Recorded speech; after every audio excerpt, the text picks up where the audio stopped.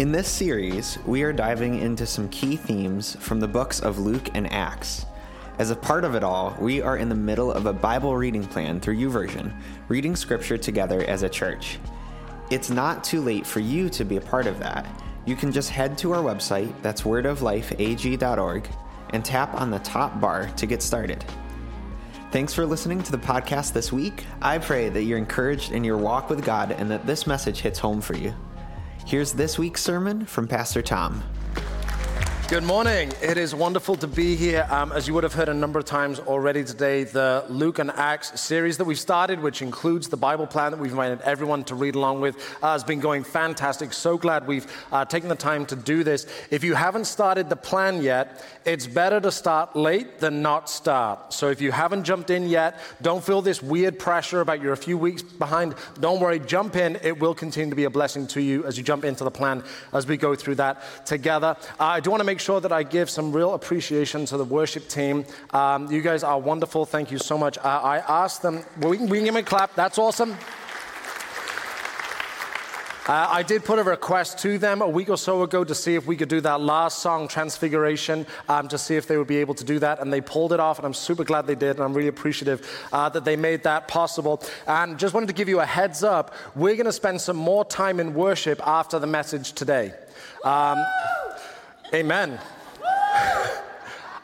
If anyone else wants to holler, that's fine too, but we're going to spend some more time in worship together. And the point of the message today as we dig into this is that it's building towards our appreciation for who Jesus is and for looking at just how incredible Jesus truly is, and he's unique in his majesty and his wonder. And so hopefully the message will build us to the point where we are ready to get back into worship and declare that goodness and get Sunday off to a good start. Does this sound like a plan, everybody?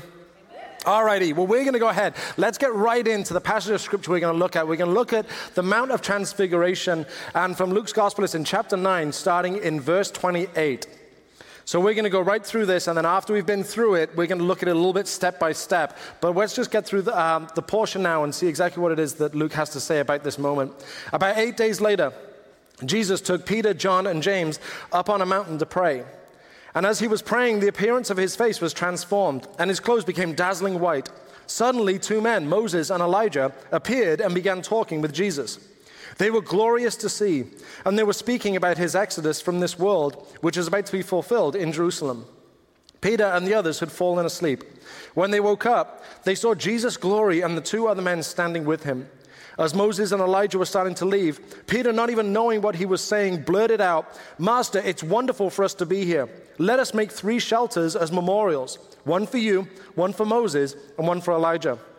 But even as he was saying this, a cloud overshadowed them, and terror gripped them as the cloud covered them.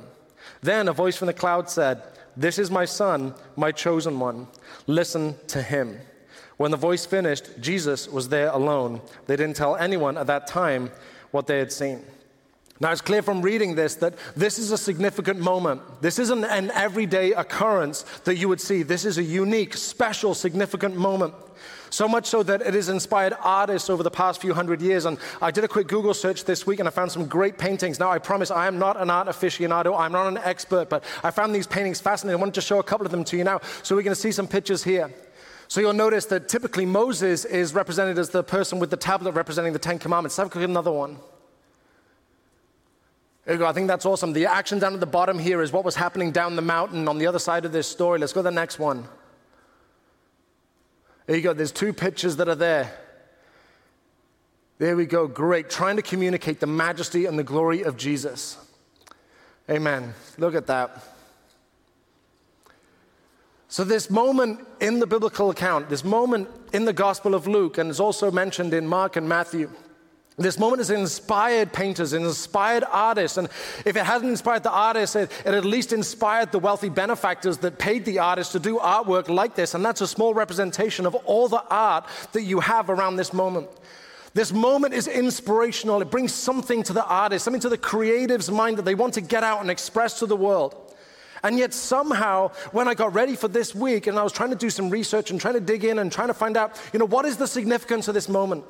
Trying to dig in, what is it about this? It's a surprisingly little amount of information and little amount of content that I was able to get at. There are a few different places that I go and people that I seek out and authors that I look at to try and get information and try and get some inside research on this so that I can bring it to the message to the church on a weekend. And surprisingly, there was a little amount of work that was done on this, material that I could find that helped reinforce my understanding of this. And so my question that I came to is that this is obviously a significant moment. This is obviously significant. But how does it affect us? What do we do with this? 2,000 years later, this moment that's obviously significant, and yet somehow there's not a ton of stuff that I was able to find this week that was written about this or spoken about this or taught about this or lectured about this. What are we to do with this? What are we supposed to make out of this? And it's helpful as we dig into that idea is to try and put ourselves in the shoes of the disciples. And put ourselves in the shoes of the disciples and to observe that there is a progression in the disciples' understanding of who Jesus is. You see in Luke 5 that they left everything to follow Jesus. The disciples begin this life of following Jesus by leaving everything and completely reorientating their life to follow Jesus. They left everything to follow Jesus. It then takes a step further when Peter's famous declaration about who he believed Jesus to be. In Luke 9, then he asked them, this is Jesus asking them, "But who do you say that I am?" Peter replied, "You are the Messiah sent from God." Now the Messiah was expected to be the specially anointed one of God, a king who would deliver God's people and usher in the kingdom of God. And Peter understands at this moment, that's who Jesus is. So we have Peter being ready, and Peter and the rest of the disciples being ready to leave everything to follow Jesus. And in part of that following Jesus, they've now got to the point, at least Peter has got to that point, with who do you say that I am? You're the Messiah. He's moved on another step. He's progressed closer to a fuller understanding of who Jesus is.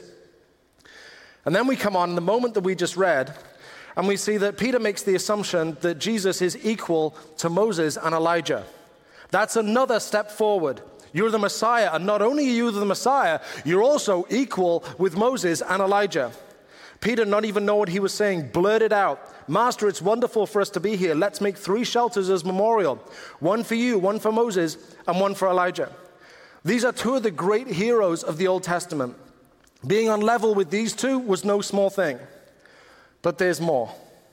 There's more to understand about who Jesus is, that he's even greater than these 2 wonderful heroes of the Old Testament.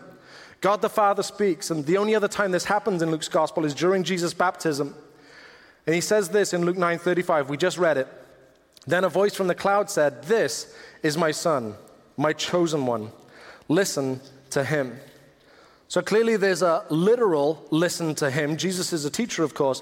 But the whole story, this whole account of this moment on the Mount of Transfiguration, the whole story builds in a way to elevate the voice and consequently the person of Jesus. That his words matter above all the noise of life. That he is worthy of reorientating your whole life to follow him. As Peter understood, he truly is the Messiah, the deliverer and redeemer. But Peter's understanding of how incredible the Messiah is wasn't big enough. He's even greater than that. He is greater than the greatest figures of the Old Testament. The Father declares the splendor of the Son, that he is worth reorientating your entire life. He is worthy of unending praise. Basically, and this is the conclusion I came to this week, as the whole meaning, the whole point of this story, the reason why the gospel writers recorded this moment for you and for I 2,000 years later is that we understood something the disciples understood that day. Jesus is greater than I think he is. Jesus is greater than I think he is. No matter how great you or I may think Jesus is today, he's better than that. No matter how majestic, how wonderful, how glorious, how worthy of praise, how powerful, how authoritative we may think he is, he's even greater. My mind is unable to comprehend how great he is. I'm unable to appreciate the full length of his splendor and glory and majesty. I have no way of being able to calculate the power that Jesus has. No matter how great I may think Jesus is today, he's even better. Even better. I started my research into this and trying to look into this, and it's been a little over a week that I was digging into this to try and bring something helpful for everyone today. And my expectation was that I was going to uncover some deep truth, some hidden treasure, deep within the recesses of the Bible. I was going to uncover some nuggets of wisdom and glory. I didn't. I got something simple, something straightforward. And in its simplicity, it's life-changing. That Jesus is greater than I think he is. In the middle of the simplicity, there are some interesting and helpful things and moments in the text. And I'll walk back through the passage with you and stop every few words or every sentence or so just to bring something that hopefully is helpful. Well, hopefully by the end of this, you'll see why I came to that conclusion, as simple as it is, that Jesus is greater than I think he is. But let's go back to Luke 9:28. About 8 days later, this is 8 days after Peter had declared that Jesus was the Messiah. And in the same conversation, Jesus went on to tell them that he was about to suffer his crucifixion.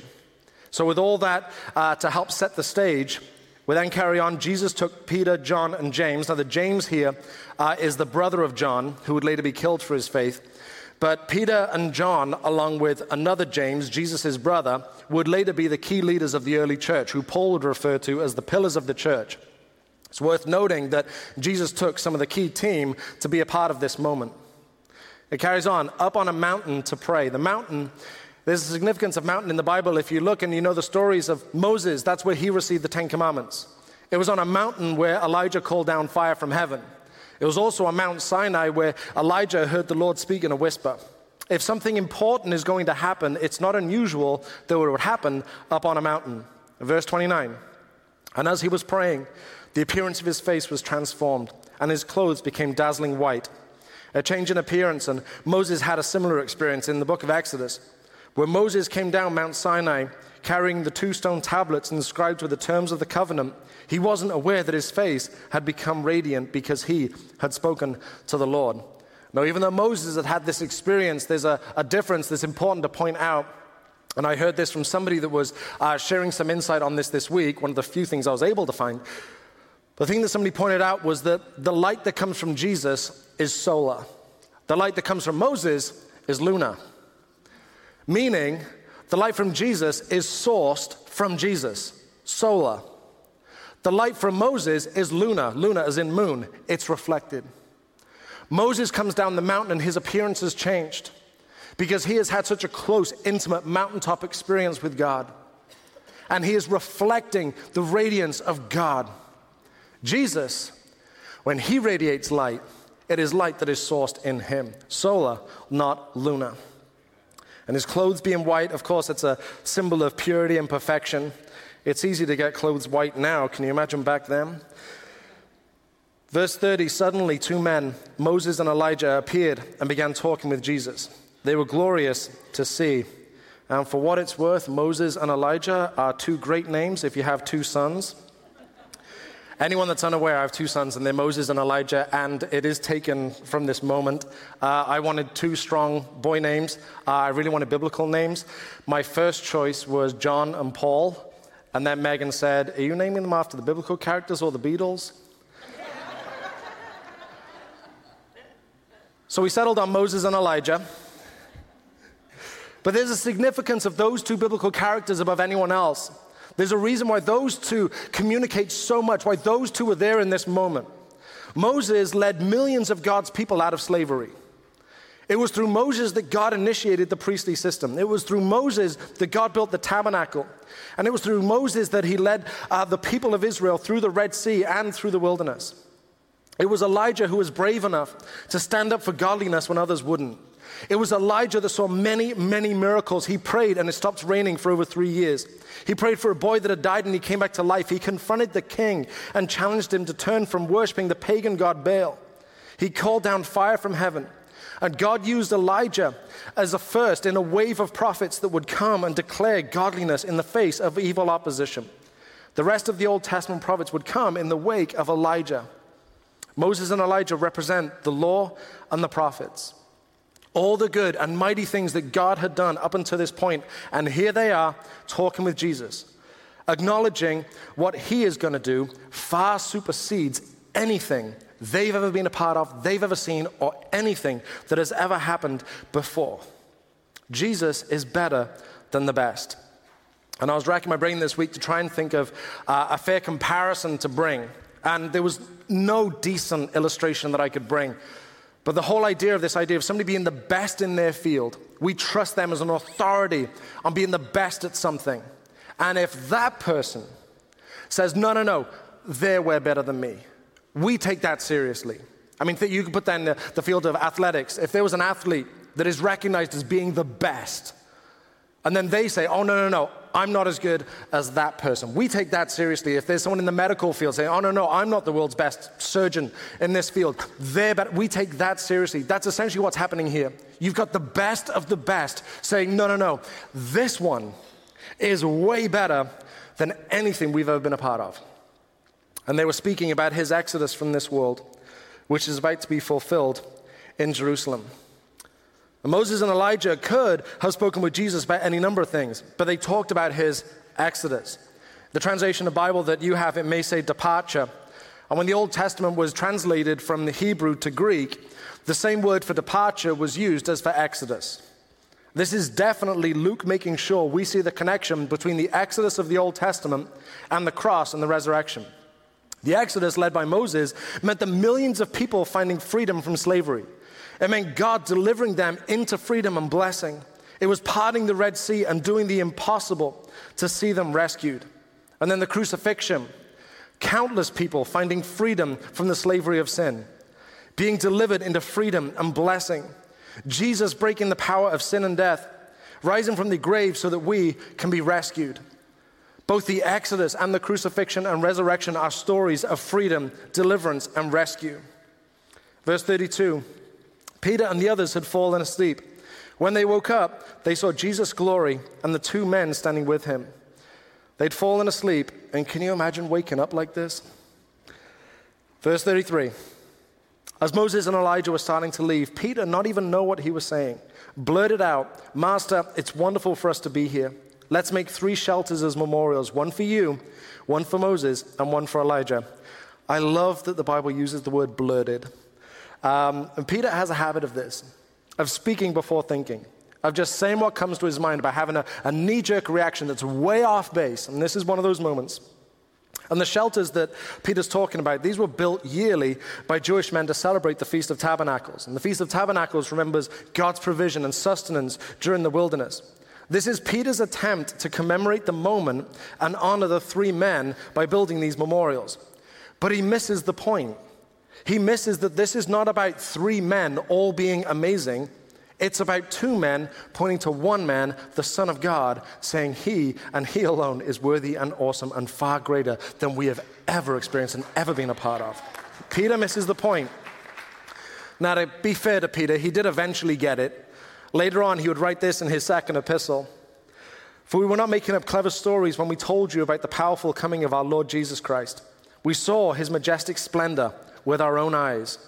When he received honor and glory from God the Father, the voice from the majestic glory of God said to him, this is my dearly loved Son, who brings me great joy. We ourselves heard that voice from heaven when we were with him on the holy mountain. But it's key to draw that for today, Jesus is greater than Moses and Elijah. How amazing is Jesus? Well, for the disciples, it was worth leaving everything. They got to a point where Peter, at least, was ready to say, you are the Messiah. And then he had this moment where he saw, not only are you the Messiah, not only are you worth leaving everything behind to follow, but you are better than the best. All my expectations have been completely exceeded by who you are in this moment of getting a glimpse of your splendor, a glimpse of your glory. But even as he was saying this, a cloud overshadowed them, and terror gripped them as a cloud covered them. Now, a cloud is frequently used in the Old Testament. It's an imagery that's used repeatedly. It was a cloud by day that would guide the Israelites. At Mount Sinai, prior to receiving the 10 Commandments, it says this, the Lord said to Moses, I will come to you in a thick cloud, Moses, so the people themselves can hear me when I speak with you. Then they will always trust you. There was a cloud that filled the temple when the temple was being opened. There was a cloud the size of a man's fist, which ended the drought in Elijah's time. Verse 35, then a voice from the cloud said, this is my son, my chosen one.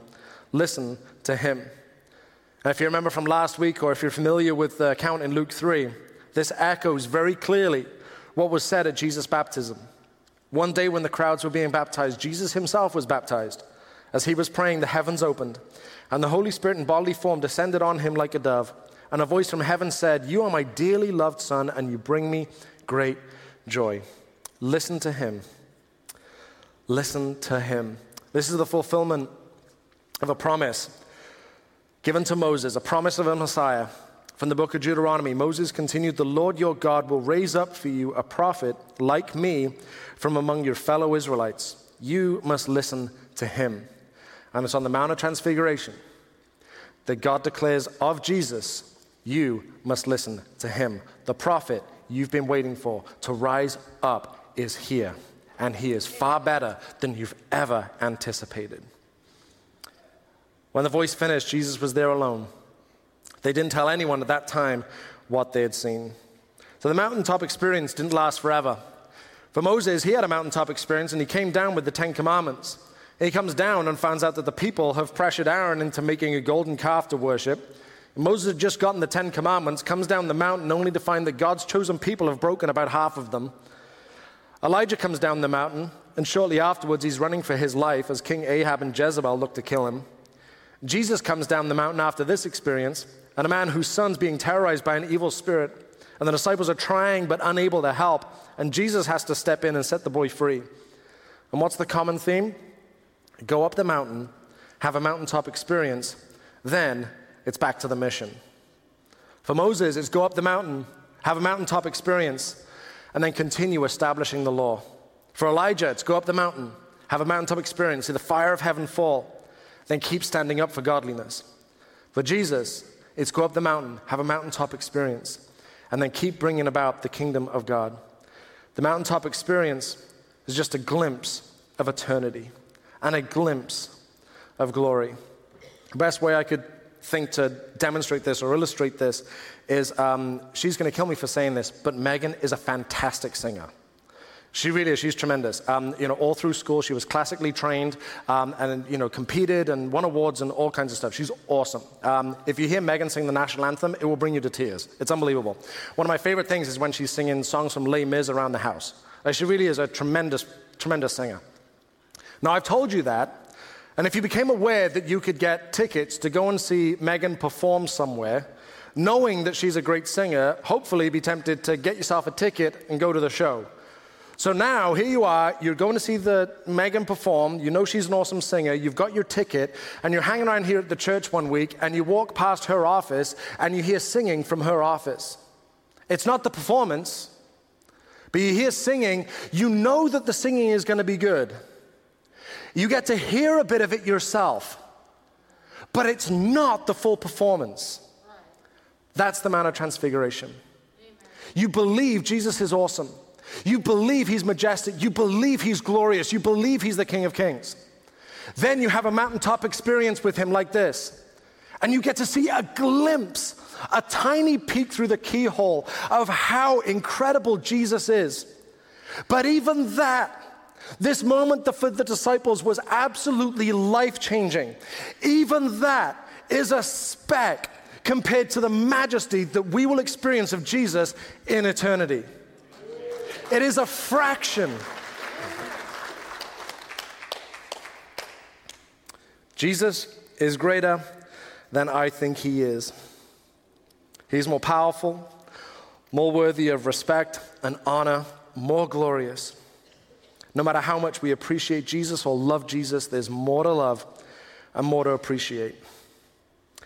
But sadly, somehow, we can attend church long enough. We can be a part of worship services like this. We can get in a group. We can join a team. And then at some point, the message of Jesus can just somehow become white noise. And as illogical as that sounds, it happens all the time.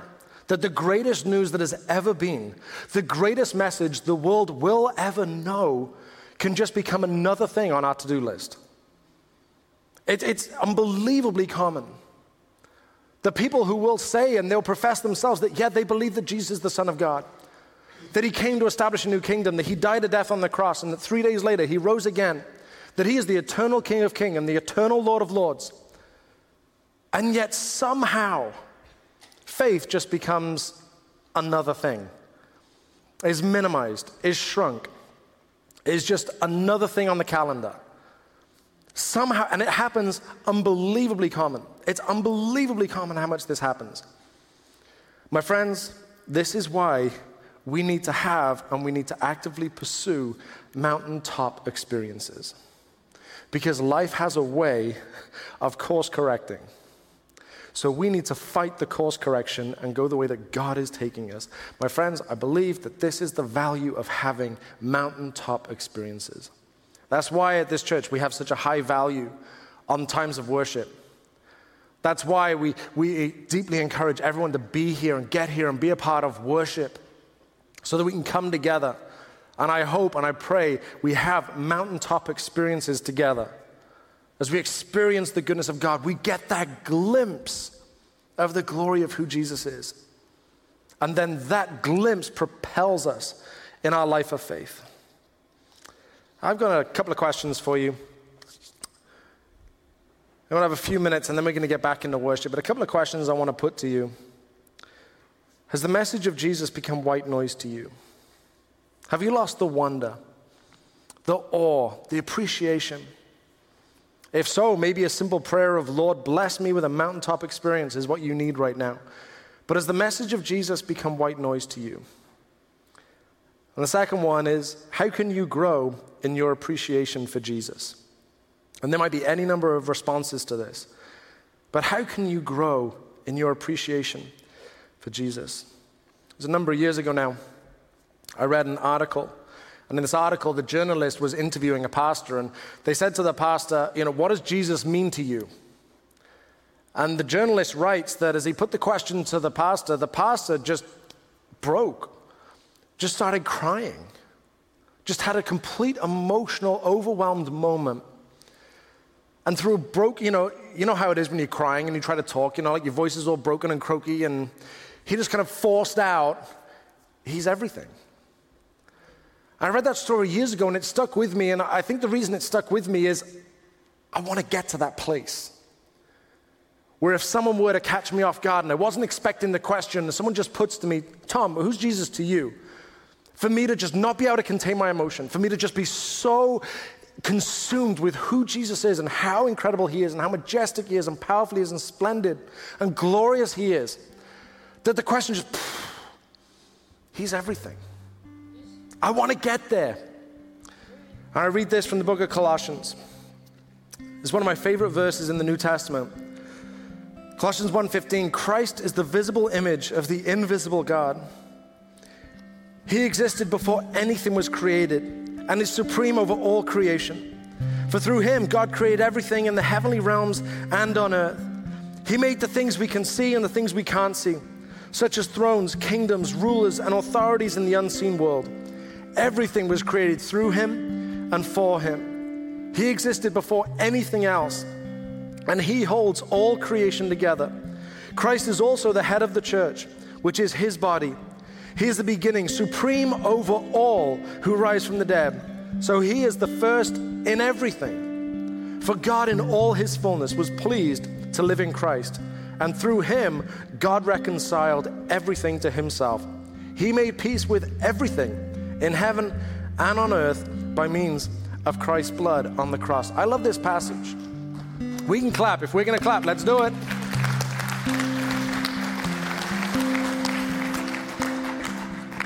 But I love this passage.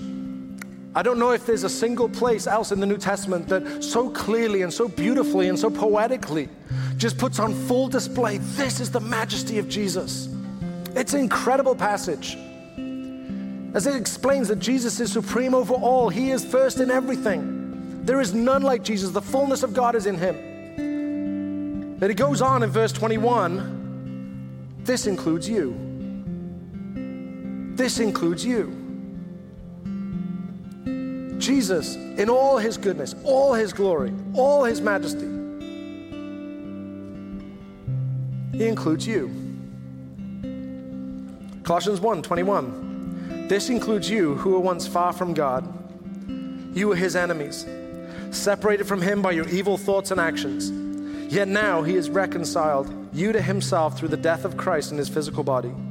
As a result, he has brought you into his own presence, and you are holy and blameless as you stand before him without a single fault. That's some good news. You've heard me say many times, and there's 100% chance you're going to hear me say it again.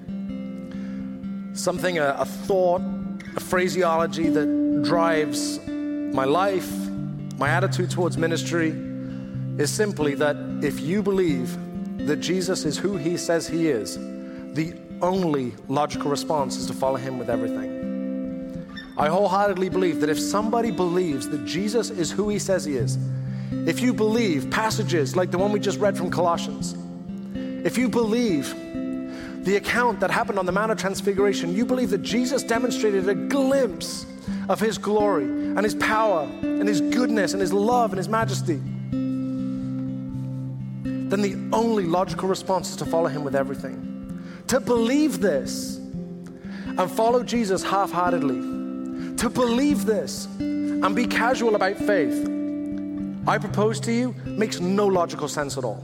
If this is true, it's worth reorientating your entire life, rethinking every single priority you have, reevaluating every value you hold dear, rethinking, relearning everything about the world. If you believe this message of Jesus, if you believe that Jesus is who he says he is, the only logical response is to follow him with absolutely everything. As we get ready to go back into, if one person claps, we all have to.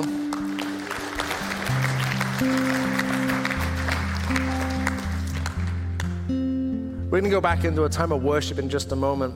And as we worship, it's helpful to remember that the word worship, it's an old word and it's rooted in an English word that was used as worthy-ship. And then over time, it's been squished together to become worship, but it started as worthy-ship. And the idea and the heart behind worship was that you were applying worth to something. You were applying significance to something. You were giving something the due respect and the due appreciation. You were putting someone in the role that they should be. That is what worship is ascribing worth where it should be placed. And when we worship, we're simply saying, Jesus, you deserve this and infinitely more. You deserve to be held and declared higher above everything and anything else. 2 Corinthians 3:16. But whenever someone turns to the Lord, the veil is taken away.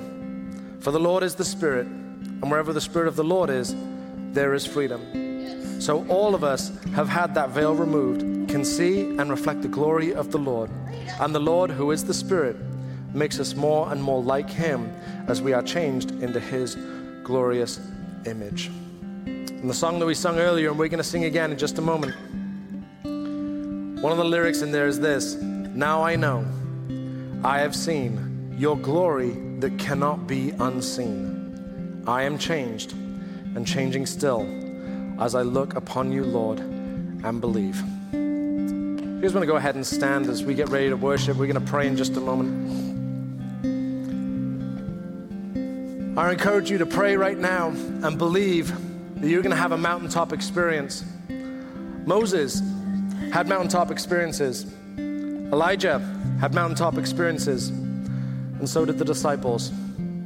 So let's pray and believe that a mountaintop experience is what you're going to have right now. Come on, everybody, let's pray together. Lord, we're here, ready to ascribe the worth that you and you alone have to you. And believe, Lord, that you alone and you are worthy and glorious, far beyond what our minds can comprehend, far beyond what we can calculate, imagine, or whatever we could put together. Lord, you are above it all. You alone are glorious and wonderful. Lord, it is with all this in our minds and all this in our hearts that we come together in a time of worship right now. In Jesus' incredible name, amen. Come on, everybody, let's worship. Hey, one of the biggest things that I took away from that message was the simple phrase that Pastor Tom said. It was, Jesus is greater than I think he is. Let's pray together. Lord, I just pray for this upcoming week for everybody that can hear the sound of my voice right now. I just pray that we would remember those words. Those words would resonate throughout our week. We would live out the fact that Jesus is greater than we think he is. He's greater than any box that we could put him in. And I just pray for your blessing over this week, and that, these words would make an impact on our lives. In Jesus' name we pray, amen. Hey, one last shameless plug before you go. We want to invite you to be a part of the reading plan. It's really awesome, and here's how to sign up for it. You can go to our website, that's wordoflifeag.org, and tap right on the black bar at the top of the page. That'll get you signed up. Have a great rest of your week.